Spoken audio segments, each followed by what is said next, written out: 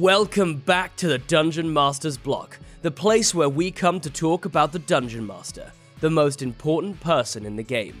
With every conversation, we hope to inspire as many as possible to keep on Dungeon Mastering. And I'm one of your hosts, DM Neil, aka Jote Maniac. And if there was anyone in the TTRPG space that I think deserves the AKA more than me, it is none other than our special co-host today, which I'll let them introduce themselves, because every episode that they are on of their own podcast, they give themselves an AKA from someone else. Hello, my name is Jeremy Cobb, but I guess for the purposes of this episode, you can call me your guest co-host for Dungeon Master's Block. I'm delighted to be here. I've been on the show, I think, twice now. Once with my show Three Black Halflings, and once just independently talking about the Duergar, or as Baldur's Gate 3 has finally said, I've played, because they show up in the game, small spoiler, they pronounce it the way that I always did, Duergar. So thank you so much. I'm delighted to be here. And I'm really excited to talk to Bex today about a topic that, honestly, I wish that I'd had an opportunity to engage with more throughout the years. Yeah, it's one of those things where it's like, as long in the tooth as the podcast has become, deciding what topics to talk about becomes difficult. There are some that are like lower hanging fruit, but often Insider Baseball will leave those typically for a guest that isn't quite sure what topic they would like to talk about, but we're really interested in having them on. We'll typically leave our Divine Spotlight for looking at a deity from there, or our Ancestral Analysis, we're looking at a species, or looking at a class that we haven't done yet, or raw real monsters, skirting copyright issues with real monsters ever so closely, but having those, but often finding ones that really stick out, and having a discussion about something that, in hindsight, like you said, we all engage with the local gaming store, and having Bex on, who is a owner of a game store, and kind of looking behind the scenes of how, in my personal opinion, a absolutely amazing one can be ran. And I think to better equip each listener to be a better patron into stores, as well as learning as much as we can kind of about the process. Bex is the co-owner of Roll It, a gaming store in Scarborough in the UK. And honestly, I haven't been in England in a while, but this makes me want to go back just so I can visit the store. It sounds like such an awesome time. Yeah, perfect. Well, and then for our patrons, as described last time, there are currently 2 samplers for 2 APs that we have available. And since they're both a mountain of work to edit, I figured I would ask you, the patrons, what you would like to see me edit more, because I'm not going to edit them both until we run out of one, and then I'll edit the other one. But if you head over there, there'll be a link still in the show notes, and I was smart enough to actually make the post public rather than patrons only, so anybody can go check that out and kind of listen to 2 samples. One, everyone is playing a monstrous character inside of Undermountain, and the other is a world built specifically where you travel to the moon, and then the entire world sets on fire behind you, and you have no access to it anymore. Oh no! So those are your elevator pitches. But there's about 10 to 15 minutes of each of those, kind of the session ones. So if you go check those out. But with that, let's head to the meat. I'm starving. We ain't had nothing but maggoty bread for 3 stinking days. Why can't we have some meat? The plate meat's back on the menu, boys! So today for the meat, we have a special guest, a special returning guest, but we can get more into why that's true later. But we have Bex, aka Reagan Lee Ray, a horror writer, TTRPG creator, and key for this conversation, an FLGS owner. Bex, thanks for coming on, and I have to say thanks for coming on again, despite the listeners hearing you for the first time. Well, thank you for inviting me again. This is now my second time on a podcast. Both times on this specific podcast. About this very specific topic. But yes. Bex, you should be an old pro at answering this question, because you've already answered it on this very show. Can you tell us a little bit about yourself? So I'm Bex. I live in Scarborough, which is a little seaside town in the UK. And I run a hobby store with my partner, Darren. I also write historical horror. I create games. And I also like baking, which is completely irrelevant to gaming, but something I also love. My interest is piqued by so many things that you mentioned. First of all, I want to highlight, because I didn't mention this before the interview, Bex, but I am a dual citizen, British and American, and I actually lived in the UK for basically the last 8 years. Oh, wow. So the British pronunciation of Scarborough, which is, I guess, the correct pronunciation for the place in Britain, differs so strongly from the way that Americans would naturally pronounce it. I'm forced to comment. Sorry, one of our customers moved from Texas. Oh, really? And we always find it really funny, like how, yeah. So we always have a joke about how he pronounces it.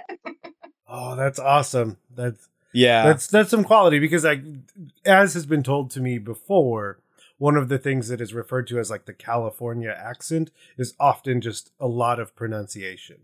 Overly so. Like you're going to overpronounce a word. Like every letter is going to get its due. Whereas, yeah, Texas has a lot more fun. Oh my, I would want to travel with that person. What I'm wondering is, when you sing the song Scarborough Fair, do you pronounce 3 syllables or do you do 2? Because in American English, we'll be like, "Are you going to Scarborough Fair?" But I've never heard a British person sing the song. It's Scarborough, so it's still 3 syllables, just slightly different syllables. All right, that's fair. Yeah, so it's Scarborough Fair. Okay, yeah, I'm with you now. And you know, there actually is still to this day a Scarborough Fair. Really? It's a fun fair now, yeah, with all the rides and everything. And it actually, when it comes every year, it's at the end of our street where we live, literally at the end of our road. Oh, that's so cool. So there you go. We can't get much more Scarborough than where we are right now. That is awesome. Yeah. We'll jump right into the next one. Is there anything that you're currently working on, and as we are required to do, that you can tell us about? Yeah, there is. I am currently working on my second roleplay game, which is working title is Uncanny Valley. Ooh. And it's all about androids. Ooh. And their mission, working for the mainframe to bring about the singularity and trying to stay incognito in human society, and the kind of like problems they encounter whilst doing so. Whoa. So it's kind of quite dark, but it's also quite tongue-in-cheek. It's not a darkly serious role-play game. So that one's coming on really well. We're at the playtest stage for that now, so that's always fun. That sounds super cool. And I've got a couple of other long-term projects going as well. So can I ask? I'm really curious. So the androids are bringing about the singularity, which to me implies that they are not 100% like people, quote unquote, yet, right? Am I interpreting that correctly? That they're trying to, androids. Yeah, so they recognize that they are not yet fully people and are trying to create conditions under which either they or future machines could be considered like sapient people. They are absolutely aware that they are not human, nor do they want to be human. They believe humans to be very illogical, far too emotional. They believe they are much better placed to kind of be in charge of everything because they're far more sensible with decision making. So they're basically trying to sort of reset the world, as it were, to become an environment that's better suited to that kind of logical lack of emotion existence, where it's just all about being productive and feelings aren't taken into consideration to get in the way of things. Well, and then title wise, I assume we'll jump into the topic soon enough. Don't you worry, dear listener, but we have questions that we need answers to. But I assume the title is a play on the idea that like they don't actually want to cross that valley because they don't actually want to be human. So it's like the closest you could be without actually being human is to remain in that uncanny valley, which is the term most commonly used when you see a CG person with typically their lips and their eyes. When you're watching some part of media, that's often what's referred to as the uncanny valley. That's a sick title. It's cool, right? I always love the phenomena of uncanny valley. I always knew I was going to do something on that theme, on that idea. And now, having the hobby store as well as writing, I've got the benefit of being able to have my crazy ideas and sit down for a while and go, right, is this a book or is this a game? And for me, this was a game. This was perfect for a role play game. And yeah, the uncanny valley phenomena, it works on the basis that the more human-like a robot is, the better we respond to it up until a certain point. And then it just becomes scary and a bit weird and a bit off-putting. And that's the valley. It's just a bit uncanny. It's just a bit not right. And that's what these androids are trying to avoid, arousing suspicion and freaking out the humans. And yeah, so that's kind of where that comes from. That's really cool. Thank you for explaining. I'm excited. I want to play this when it comes out. Well, if you come over to the UK all the time, we can come and have a play test. There you go. I'll come down to Scarborough. Perfect. So for our surprise question, I have actually no idea what I asked the last time you were on here. So today's surprise question will be, what is the FLGS that stands out for you from your childhood? And it could be a place that you went to a little bit, or the one that you went to all the time. Because I know for me, like, I never really had one. But like, I know exactly which store, like when we get to my turn, I know exactly which store I'll mention, but it wasn't a place that like was like a week in, week out kind of. I think it was a little independent one that was actually here in Scarborough. I moved to Scarborough when I was about 11. Hadn't really gotten into gaming very much at that age prior. And when I was about 15, I found a little independent local game store right here in Scarborough called Space, Myth and Magic. And they sold a little bit of everything. You could go in, you could play. It's where I discovered Magic, Warhammer, all that kind of stuff. And it was just always a really nice place to go and hang out. And I met lots of people. One of the guys that worked there at the time is one of my best friends still today. He comes into our store all the time now. Unfortunately, Space Myth closed years ago. But yeah, that's probably the one that sticks out in my head the most. Like it. Nice. Jeremy, do you have one that stands out? Yeah, so I didn't really grow up going to gaming stores. I mostly grew up going to bookstores. I was a big fan of books. I didn't get into gaming until I was already an adult. So I kind of have a two-part answer. And both are in Britain. One is Gosh Comics, which I think used to be located, both are in London, in fact. Gosh Comics used to be near the British Museum, but it has since moved to, I think it's actually not that far from Leicester Square in London. And that's a really nice comic shop. A lot of my favorite comics that I've ever read, I ended up buying there as like a kid/teenager. And then when I finally did get into gaming, the first place where I spent a lot of time gaming that wasn't somebody's house was a store called Warboar, which I think is in Bexley Heath, also in Eastern London. I don't know if it's still open, but it was open a couple years ago. And so if you're in the UK, go give those places a shout out. Both are really nice little spots and very fun, very, very nice and helpful employees. So this is interesting because I literally don't remember the name, because that's how long ago it was and how long it's been closed.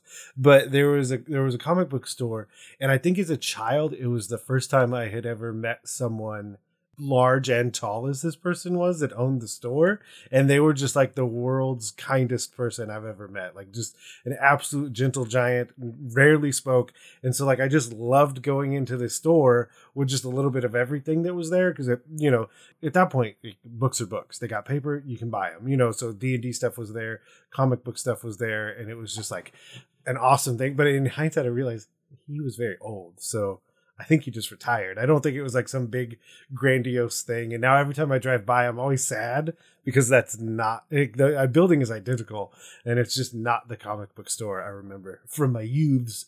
But yeah, that's the number one spot for me.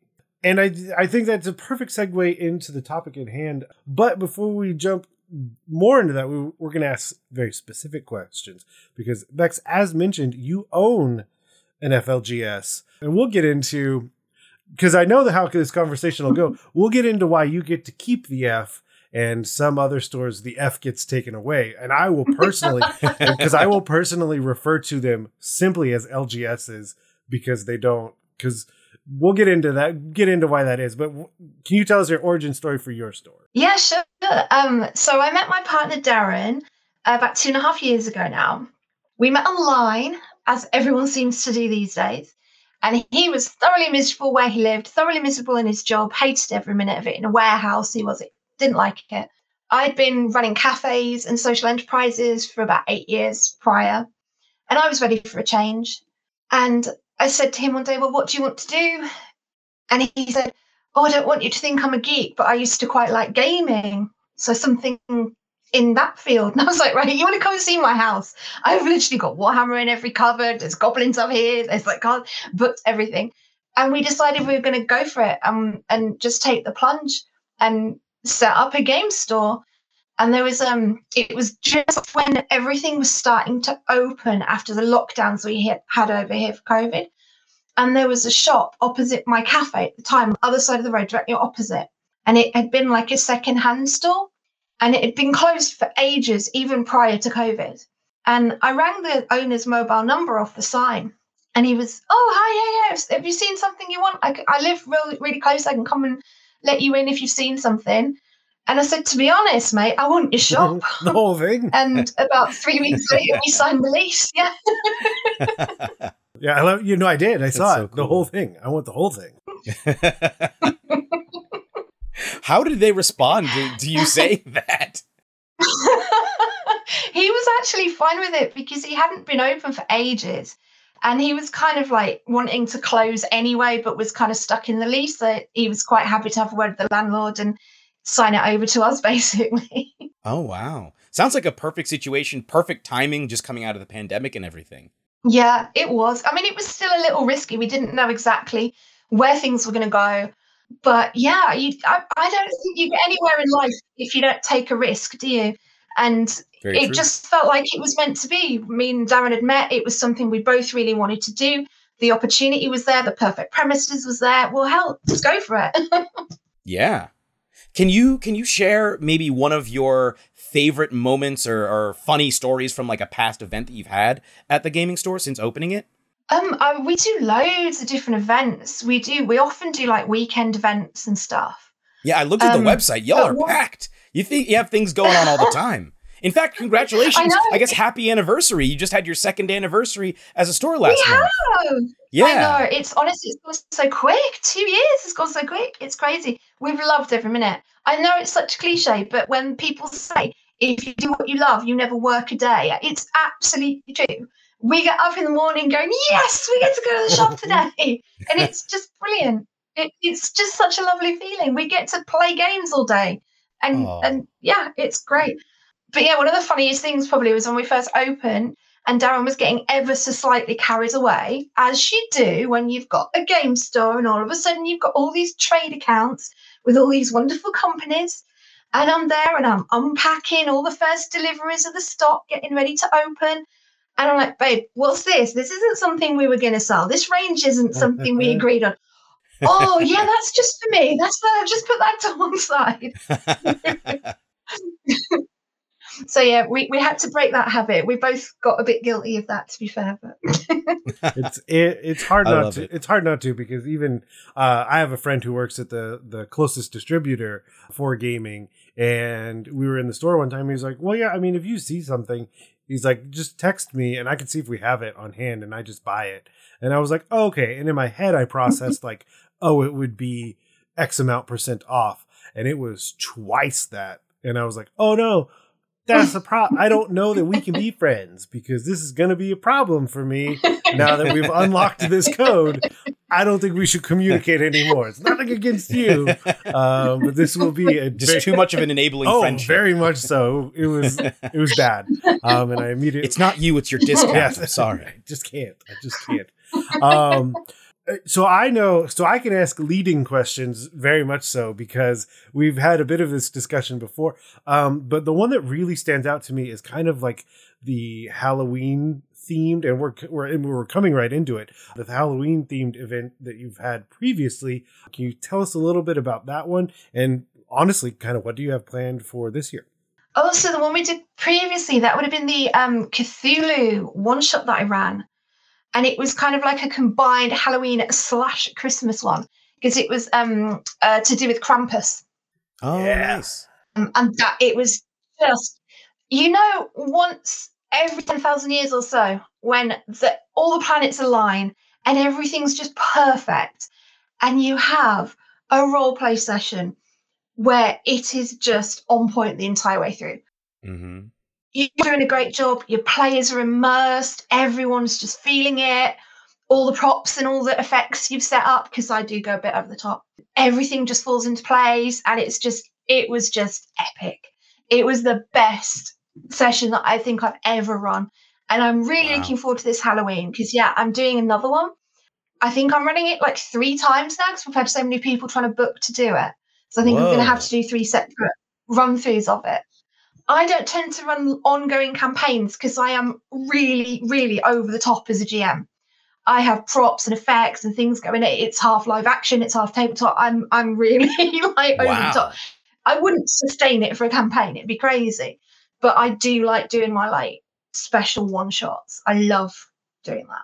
Yeah. So yeah, I'm really excited. That's awesome. One, and that's also been the self-awareness is great as being a DM, because I am of the mind that I am by no means the DM for everyone. But the people I am for, I'm for them, and I will possibly run them the best session they've ever had.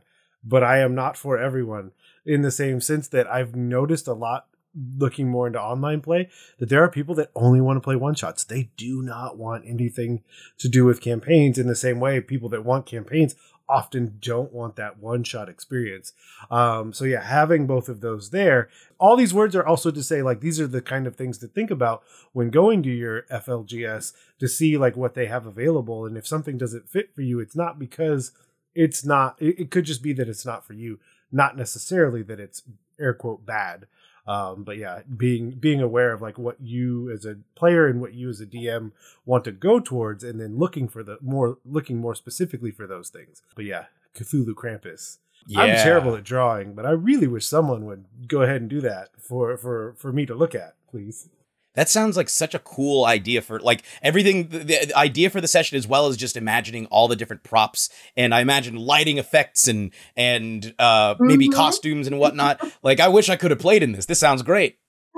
Oh, it's going to be brilliant. The one for this year is going to be so cool. It's going to have real tension building. It's basically a game within a game within a game. Ooh. So the characters, and I know none of them will hear this, so it's fine. So the characters that have been invited to this mysterious gentleman's parlor for an evening of gaming, and then they become the playing pieces, and they have to defeat a certain amount of games within the game within a certain time frame to survive. And each one of them is going to have a lit candle in front of them. That's their life. If that candle goes out, they've lost their life in the game. And if all the characters lose their lives, then they've lost and they never leave. Whoa. They become this guy's playing pieces in his eternal games. So there's going to be that real feeling of tension when one of them fails a game and they have to blow out the candle. That's going to be the only light in the room. Oh, it's got some so candle elements. Yeah. So it's going to be really Yeah, that's cool. That's really, really cool. I'm really looking forward to running this one. It's going to be fun. Yeah. And I feel like I'm going to end up, I feel like I'm in my certain character arc as a person, where like I'm really a huge proponent of figuring out other things to pull other games into D&D. Because I recently, like literally the last podcast episode, I bring up the point where I feel like D&D is so large that they are going to be much more conservative in the things that they try. Rightfully so. You are a company with enough people. You're an Amazon bestseller. The lengths that you can go when you try something out are just shorter because you have a lot more people, be it their jobs, be it investors, be it all these things that you're going to need to keep up with. So like the leaps that they're willing to take are going to be smaller. And like I said, totally understandable. So then I go look at other games where it's like you're layering in the elements of 10 Candles into something else. Do I layer in the Jenga Tower from Dread while they're doing like solving a puzzle inside of your D&D game? Am I adding a different dice system because I think it works a little better for the specific campaign that I'm running? So like these, like I'm a big proponent these days of finding the pieces, I guess pirating, in the TTRPG pirates, taking things from other games and layering them in to like really make the session or the campaign exactly what you're wanting it to be. I'm right there with you, Neil. I think that looking at like playing games, for example, that have graded successes versus Dungeons and Dragons, which a lot of the way that a lot of people play it is just pass fail. For example, I think the purest way that most people tend to play it is like you succeed on the roll or you fail the roll. Whereas when you have like a partial success, partial failure, full success, complete failure, or like a critical success, not that you'd necessarily include natural 20s as full critical successes, but the idea of like, oh, you rolled 10 above what the difficulty, like what the DC was.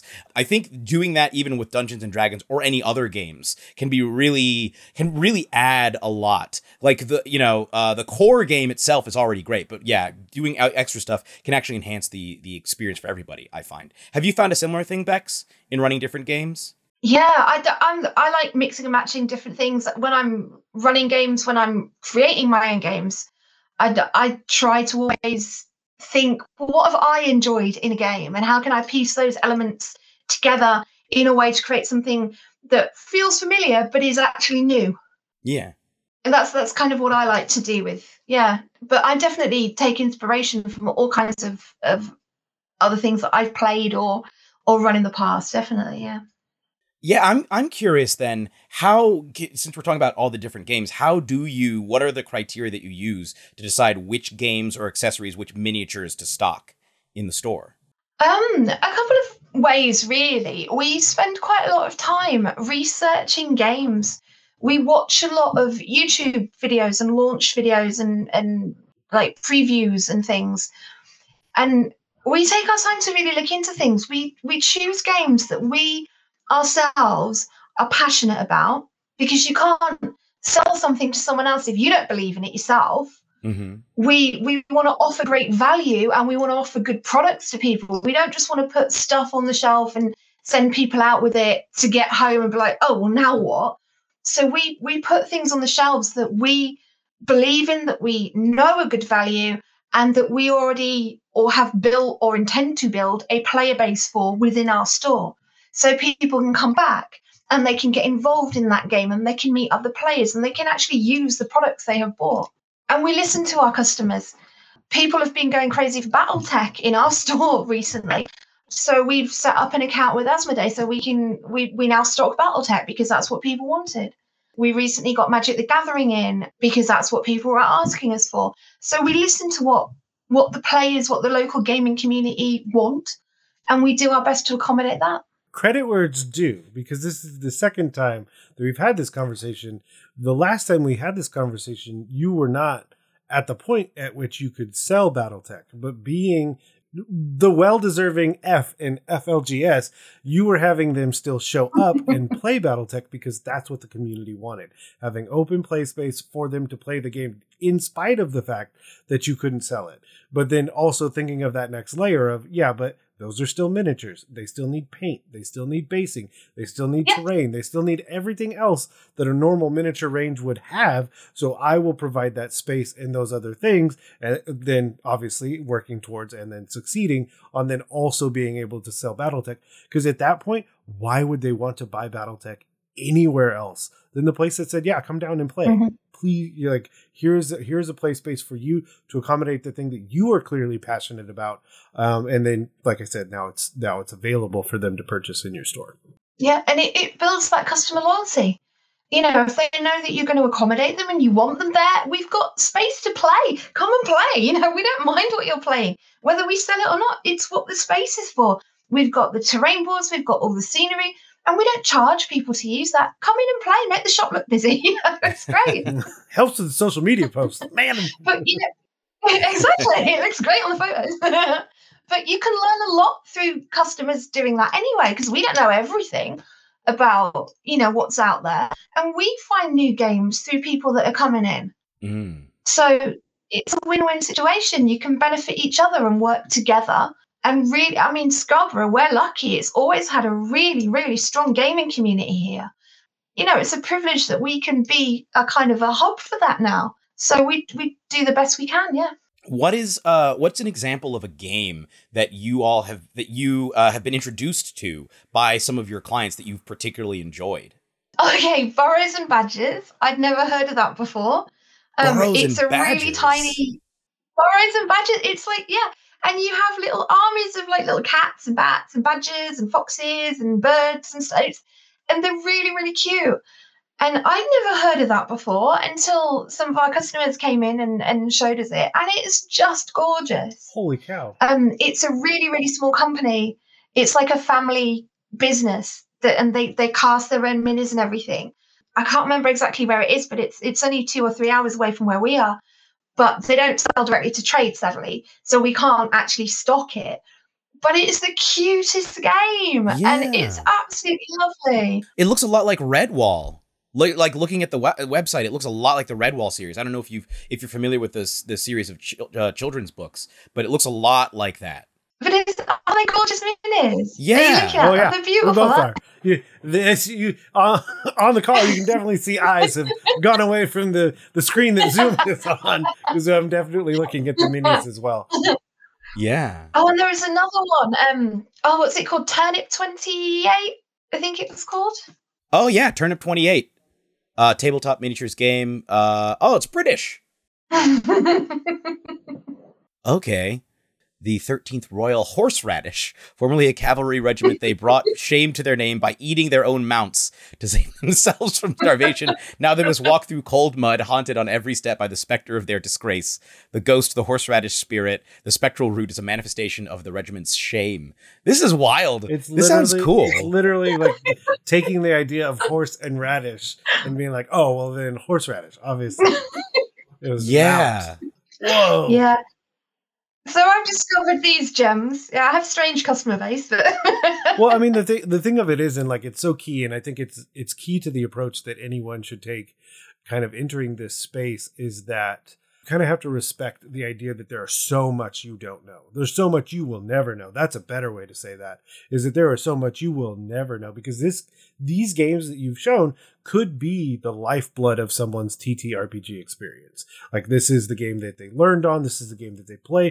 This is the game that they have the best memories that they have. This is the game that could have had them meet their partner that they live the rest of their life with. And you clearly a lot of people will not know about Turnip 28. Thousands and thousands more will, because we are saying it now, and there will be a link in the show notes, because you have to see these minis. I don't know. Yeah. Like, these minis are amazing.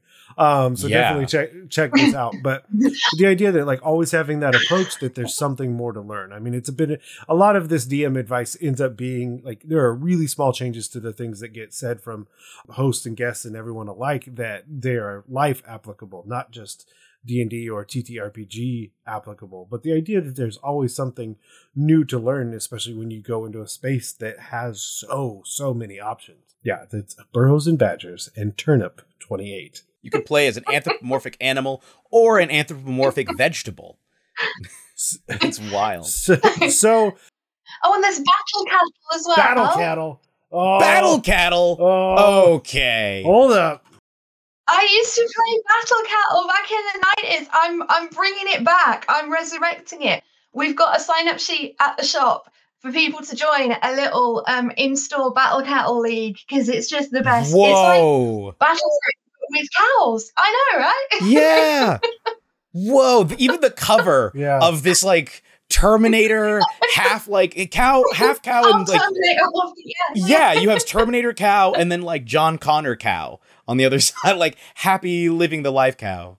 You literally get little cow minis. You get a cow mini, and you basically box it. So you have a certain amount you can spend on weaponizing your cow. Whoa. And you can use your box guns and weapons and stuff to count as the things you're putting on. It's just the most ridiculous, wonderful game ever, and I love it. Okay, so I'm looking at some of this art, and it just screams to me a cartoon that came out in like the mid 90s that only got one season, rightfully so. That, like, some kids watched and they loved it, but then everyone's like, "What, battle cattle?" And you're just like, "Whoa!" And then showing them this cartoon again. You know what? This is a perfect segue, because we are on such a high note that I am going to immediately bring us down to a lower note, because as I mentioned earlier on, that a lot of stores don't necessarily do a good job at earning the F in FLGS. And they are not friendly. And I say that with two people on the call who have different reasons as to why a store would possibly make you not feel welcomed. And I also say that as being someone who is historically I check every box as to why I, in theory would feel welcome, and have also gone to so many stores and not felt welcome. So I can only imagine the experience that other people have if I am walking into a store fitting the absolute stereotypical mold of those stores and still walking away having a negative experience to a varying degree, either a really poor customer service, but there have also been times where I have just felt othered, like I didn't belong, and I'm just like, okay, I'll give you my money and I will never come back because of this experience. I don't know what my big segue is, but other than the idea that, like, have you both had experiences in going to game stores where it has been less than ideal? Because I'll start and also say, I have no doubt that people go into your store, Bex, and do not feel this way based on the way that you talk about things, just your core ethics behind the choices you're making. I know you're there to, one, have an absolutely great time, and two, to try and ensure that everyone else that walks through that door has the best time that they can. But yeah, so I will throw the question out there. Have you both had negative experiences going into game stores? I have, and it's such a shame because for me, gaming has always been such a positive addition to my life. It's always been a really, a comfortable place for me to be. But yeah, there have been a few occasions, like you walk into a place that you don't know anyone in there. It's somewhere, maybe you've gone on a day out somewhere and it's somewhere you're not familiar with. And everyone in the shop turns and stares, like that scene in American Werewolf in London where they walk into the pub and it's a local pub, and everyone turns around and stares and no one says anything. And you just kind of stood there and you're just kind of floating and it's really uncomfortable. I've had one store I went into and I spent quite a bit of money on hobby stuff for myself. The next time I went in, I was immediately greeted with, "Oh, you're back. How much are you spending today?" Ooh. Which I just thought was awful. So weird. Yeah. And when I was younger, it's not so much now that I'm in my 40s, but when I was younger, like in my teens and 20s, I don't remember seeing so many other women players. There weren't any other girls, really. So that was always a bit of a...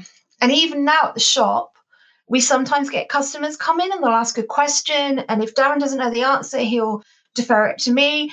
And I'll be answering the customer and the customer will still be looking at Darren. And I'm like, I'm not a ventriloquist dummy, So there is... Sometimes it's not anywhere near as bad as it was. But yeah, I have had times where I felt a bit uncomfortable, a bit out of place, a bit like I'm not one of the gang. Yeah, I can relate mostly in what I've seen people say, because I didn't grow up as much. I grew up as a nerdy person with nerdy interests, but I wasn't really surrounded by a lot of other nerds and didn't get to really go to like nerdy stores for most of my youth. It's mostly in stuff that I've seen. It's like in attitudes that I've seen displayed, or what you're describing, when especially like men around women in those circles. I've definitely witnessed that, Bex. Like when I went to college, there was a club that I joined, mostly really, really nice people. But definitely whenever I would bring a female friend of mine in there, it felt like we had entered a tide pool and all of the animals like hid and then like would peek out and stare. And like the longer you were there, they would just sort of creep back out and try and acclimate to your presence. And it was like whenever there was a woman there, people would be like, and it would just like, it was like, oh my goodness. And then just sort of like gradually creep in. And I would always feel really bad. Yeah. And the one I can think of is, and you brought it up, the same thing, Bex, where it's like, I've walked into a retail establishment, at least one of you works here. Like, that's not a question. That's a statement. One of you is a staff member of this location, and you are not taking the initiative to engage with me. Because that's what happened. We walked in, and I assume it was me and a couple buddies who I don't know if we didn't look nerdy enough or whatever it may have been. But yeah, walked in and everyone just stared at us. And then it was just silent for a long while. And like I said, I'm like, yep. The door was open. one of you has to work here. That's the agreement to a retail establishment. But I have with my local store now is that it's creating the divide between friends and the business relationship, because oftentimes that's what's happening at the local stores. All of their friends are there and they are still playing with their friends, but then no one is staffing the place. And so my mom has even mentioned the idea that like it's been difficult at times for her to even get a gift card for me, because she's like, that's the surefire present for me, is just buy a gift card for there. That way I can go and I'll spend it. And it's like, it's really interesting when you go to a place where you're like, I'm doing the lion's share of work to give you my money, especially when I could stand right here and I'm 3 clicks away from buying it on Amazon. So I'm a little bit confused as to what this relationship now is when I'm physically standing in your store. I mean, it's one thing if I'm sitting at home and I choose to do that. That's different. That's not a lot that the store can do in that specific regard. But if I'm physically in your store and you're basically forcing me to buy online, then what are we doing? But yeah, so that's also to say that, like, as a patron of a store, always keep in mind that just in the same way that every D&D table is not going to be for you, every local game store is not going to be from you. And that statement is both neutral and negative. There can be a neutral reason as to why that store is not for you, because they focus on the games that you're not currently interested in. And then there are also the negative reasons, and those you need to be extremely mindful of as well. But it could be also a pure neutrality, because you go into a store where it's like, oh, this is only Warhammer, and that's currently not what I play. So then maybe this isn't the store for me. But kind of getting into that is, what do you feel are some like misunderstandings that people have when going into a store? So, people think they're too old to start playing. People think their kids are too young to get them involved in playing. People think it's all too competitive and they don't want that like intense competitive experience. People think it's going to be too expensive, and people think it's going to be really cliquey. We have the opposite problem in our shop of the one you just described, where you walk into a store and you don't know who works there. You walk into our shop on any given day, you'd think everyone works there, because the minute someone's in the door, everyone's like, hi, you're right. So, we really do try. Everyone's just so lovely, and we really do try to keep the atmosphere just really friendly and welcoming. We have sign-up sheets on the wall for games that we're running, that other customers are running. So we have lots and lots of things that we offer regularly, cycle through, doing like newbie games for people that want to get involved. It's not cliquey. You can, we're looking at starting a youth club, like an after-school club once a week for the kids, to get them involved. So like 1 week we do like a one-shot, 1 week I do a paint lesson, 1 week we get the board games out, introduce them to all the aspects. I love it when parents come in with the young kids. I will sit with your child and I will show them how to play a game while mum and dad have a look around the store. You are never too young to start playing. And it's great if you get your kids involved in like miniature gaming at a young age. You don't have to worry when they hit their teens. They're not going to have any money to go out getting in trouble with. It's all going to be spent on the minis. And as for being too old, we have customers in their 70s who come in actively gaming every week. That's awesome. So yeah, it's brilliant. Yeah, it really, really is. And it doesn't have to be expensive. We always show people the cheap option, and the easy option to get involved with the game. We show people games such as Frostgrave and things like that are figure agnostic. You can use your existing figures and play this game. You don't have to go out and buy a whole load of new stuff. So we try to break down those popular misconceptions as best we can. That sounds awesome. Well, and I think you bring up a good point. It's like, with historically people feeling like they've been othered for whatever reason it is, that it makes perfect sense that the hesitation is that I'm I'm going to do that to myself before I've even walked through the door, because I've heard the stories, I've seen it happen to other people. So then I'm going to assume those things will happen to me, where it sounds like just going into Cheers when you go to yours and everyone knows your name and just shouts there. They all just, Norm! Yeah, as soon or as like you the walk sushi in. restaurant I go to, the guy, everyone that walks through the door, he's like, ah! It really is. Everyone's got their coffee mugs with their names on the bottom hanging off Yeah. the wall. It's great. Well, yeah, so That's wonderful. I started doing that at the gym that I work out, because it's class based. So you're there, like basically between classes, no one is there, and then everyone starts showing up for the next class. And I started doing that because why not? I'm excited that you're here just as much as marginally excited that you're here. But I'm glad you showed up to work out. So yeah, I started doing the same thing. Just greet everybody like you're just super stoked to see him. I think it was Neil deGrasse Tyson. He was like, yeah, anymore to be a better human, I just look at how dogs look at us. And I try and look at other people. He said, because if you're gone for a day, for that dog, that was a week's worth of their life. You could go check the mail, and that dog is stoked that you came back inside. And he said that I just started approaching with, every interaction with that same sense of urgency and excitement when seeing other people. It sounds like you've done such a great job of cultivating a really welcoming, positive, and fun environment. Like, it's the kind of environment that fosters new people falling in love with games for the first time, or developing potentially lifelong friendships, interests, creative stimulation, all sorts of different things. Like, it sounds like just a wonderful time. We love it. I mean, we've made so many personal friends, new friends from people we met as customers in these last 2 years. It's just been so lovely. It really, really has. And yeah, it's the best job in the world. Anyone who wants to set up a game store, do it, 'cause it's brilliant. It's lovely. You've got something in common with everyone that walks through that door. Instantly, you've got that icebreaker.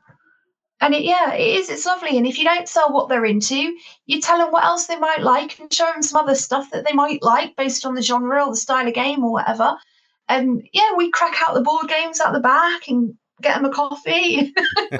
we teach people games.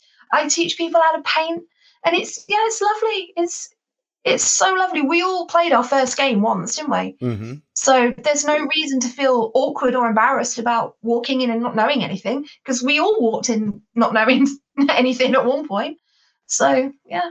That's awesome. So we have our homework section, and as with the previous time that this was recorded, that's a difficult thing to ask, because typically it's saying like, oh, go read this or watch this movie or do these things. And you could certainly probably find pieces of media that look towards stores, but often those are over exaggerated. And I don't know how much you could garner from that.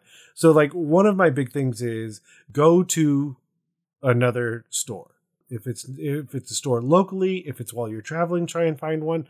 Because I think one of the big things is experiencing more stores is a really big benefit to this process of better understanding what you want out of a store.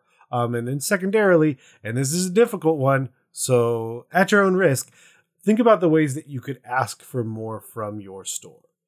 Is it an event that you're really passionate about? Like the example is the BattleTech example. That's perfect. There are people walking through this door that they really want to play BattleTech. The store does not sell it, but there's still an open play space to say, hey, would it be okay if we took over these Warhammer tables on your off night so that we could play BattleTech? And so again, going to more stores and finding out ways that you can make the store that you do go to a little bit better and a more welcoming place. Boom. But we have an even more important question and a much more important thing to do. I already have them in the show notes because we've done this once before. But can you tell people where to go to find all the things that you're doing? So I actually wrote a board game that was published and manufactured locally here in Scarborough by a gorgeous little company called Fights and Fancy. And the board game is called Body Snatchers. It's just a fun little map building thing where you play skeletons running around a village, trying to collect all your body parts back together so the necromancer can make you whole again and you can nick each other's arms and legs and stuff. It's all just daft and fun. But Fights and Fancy, a lovely company. They make some gorgeous, like really, really beautiful little companion products for like D&D and things like that. It's really, really lovely what they do. They're definitely worth checking out. And then obviously we've got a Facebook page. We are Roll It Scarborough, and we do have an incredibly bad website because I made it and I'm awful at stuff like that. And I think, again, you can find that just Roll It Scarborough. I promise I'm going to make it look better. I will. But it is quite shocking at the minute. I would describe it as quaint. I would say it is a cute website currently. Quaint. Yeah. There you go. Yeah, it is quaint. It carries with it the quaintness of a smaller seaside town, just like the one that it is found in. Exactly. Perfect. It's completely on brand. Yep. That's exactly what I was going for. You see, there we are. That's fine. Perfect. Well, and then also I would be remiss, Jeremy, where can people go to hear all of the? I mean, if we have time for you to talk about it, where can people go to hear your dulcet tones? Other places. Okay, I've gotten it down to closer to a science now. So I'm on Three Black Halflings, which is a TTRPG podcast. We talk about diversity, inclusivity, etc. We in just general nerdery as well. We also do actual play stuff. We got some really fun things planned for later this year. Go check us out wherever pods are cast. I'm on a sci-fi movie review podcast called The Quantum Reactor that I do with my friend Andrew Coons, which is also can be found wherever pods are cast. And I also, if you want to hear me playing a game, I'm in actually Call of Cthulhu, coincidentally enough, with Roll For It on twitch.tv/Roll For It, called Project Marana. I play Nate. He's a sad man. He's just a sad hockey coach man whose life is only getting worse. So if you want to see me go be a sad man in a scary world, go check that out. And finally, if you want to play a game with me, I'm going to be DMing for D3 at Sea later this fall. So go to d3atc.com and you can sign up to play with me on a cruise ship over the course of several days. It's going to be awesome. We're going to be playing in the Utarum setting that I made for the 3BH show Outlaws and Obelisks. So absolutely go sign up and come play. It's going to be a blast. Do it. As someone who has been a pro DM on a cruise himself, it is a ton of fun. But don't worry, everyone. It can also be a terrible experience. Please know whether or not you've been on a cruise and get sick. I'm just throwing that out there. It's something to keep in mind before you go. Get all the things, the bracelets, the medicine. Don't let that be the reason your trip isn't fun. There you go. Yes, come prepared. Come prepared. You will be on a ship. Yeah, the whole time. That's the point. But yes, Bex, thanks again for coming on and sharing some time with us. No, thank you. It's been fun. As always, we want to thank Bex again for sharing some time with us, and I cannot thank her enough for being so open and accommodating to the fact that my audio sounded like I was an ancient speak and spell on its way out from this world. My local audio, my backup audio, all unusable. But if you want to tell us about hopefully an amazing gaming store that you go to, you can always email us at dungeonmasterblock@gmail.com. Certainly, if you want a cathartic method for talking about the game store that you did not enjoy, you can also email us there. And head over to iTunes and leave us a review. It really helps the show, boosts the profile, and gives other people an idea of what to expect. The sheer awesomeness that their ears are about to be exposed to when they click on DM Block. And also, you can follow us on Twitter. We've been posting very regularly now. We fired up the Twitter in a big way, like almost daily posts. So hop over there, participate, share, check out the cool art that we've been sharing, and of course, like us on Facebook as well. You can find us on Twitter at DMs_block. Perfect. And as always, the nope. God dang, every time I mess it up, I want to say the Block Party Network is a proud member of the Dungeon Masters Block. That's not true, because as always, the Dungeon Masters Block is a proud member of the Block Party Podcast Network, where you can check out other shows like Detentions and Dragons, Dungeons and Dragons and Daughters, who are starting their second campaign, so a perfect time to jump in, and more. But as always, we want to thank you for listening to the Dungeon Masters Block, the place where we come to talk about the Dungeon Master, the most important person in the game, the only person capable of playing God, killing characters, and lowering the egos of everyone else at the table. I'm DM Neil. Good night and good luck. And I'm DM Jeremy. Keep on dungeon mastering.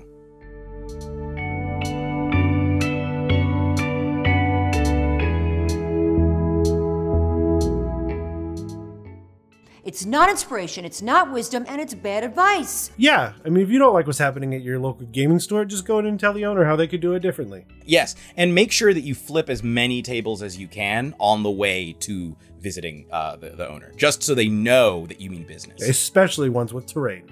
Yeah, oh, smash the terrain. Smash the terrain.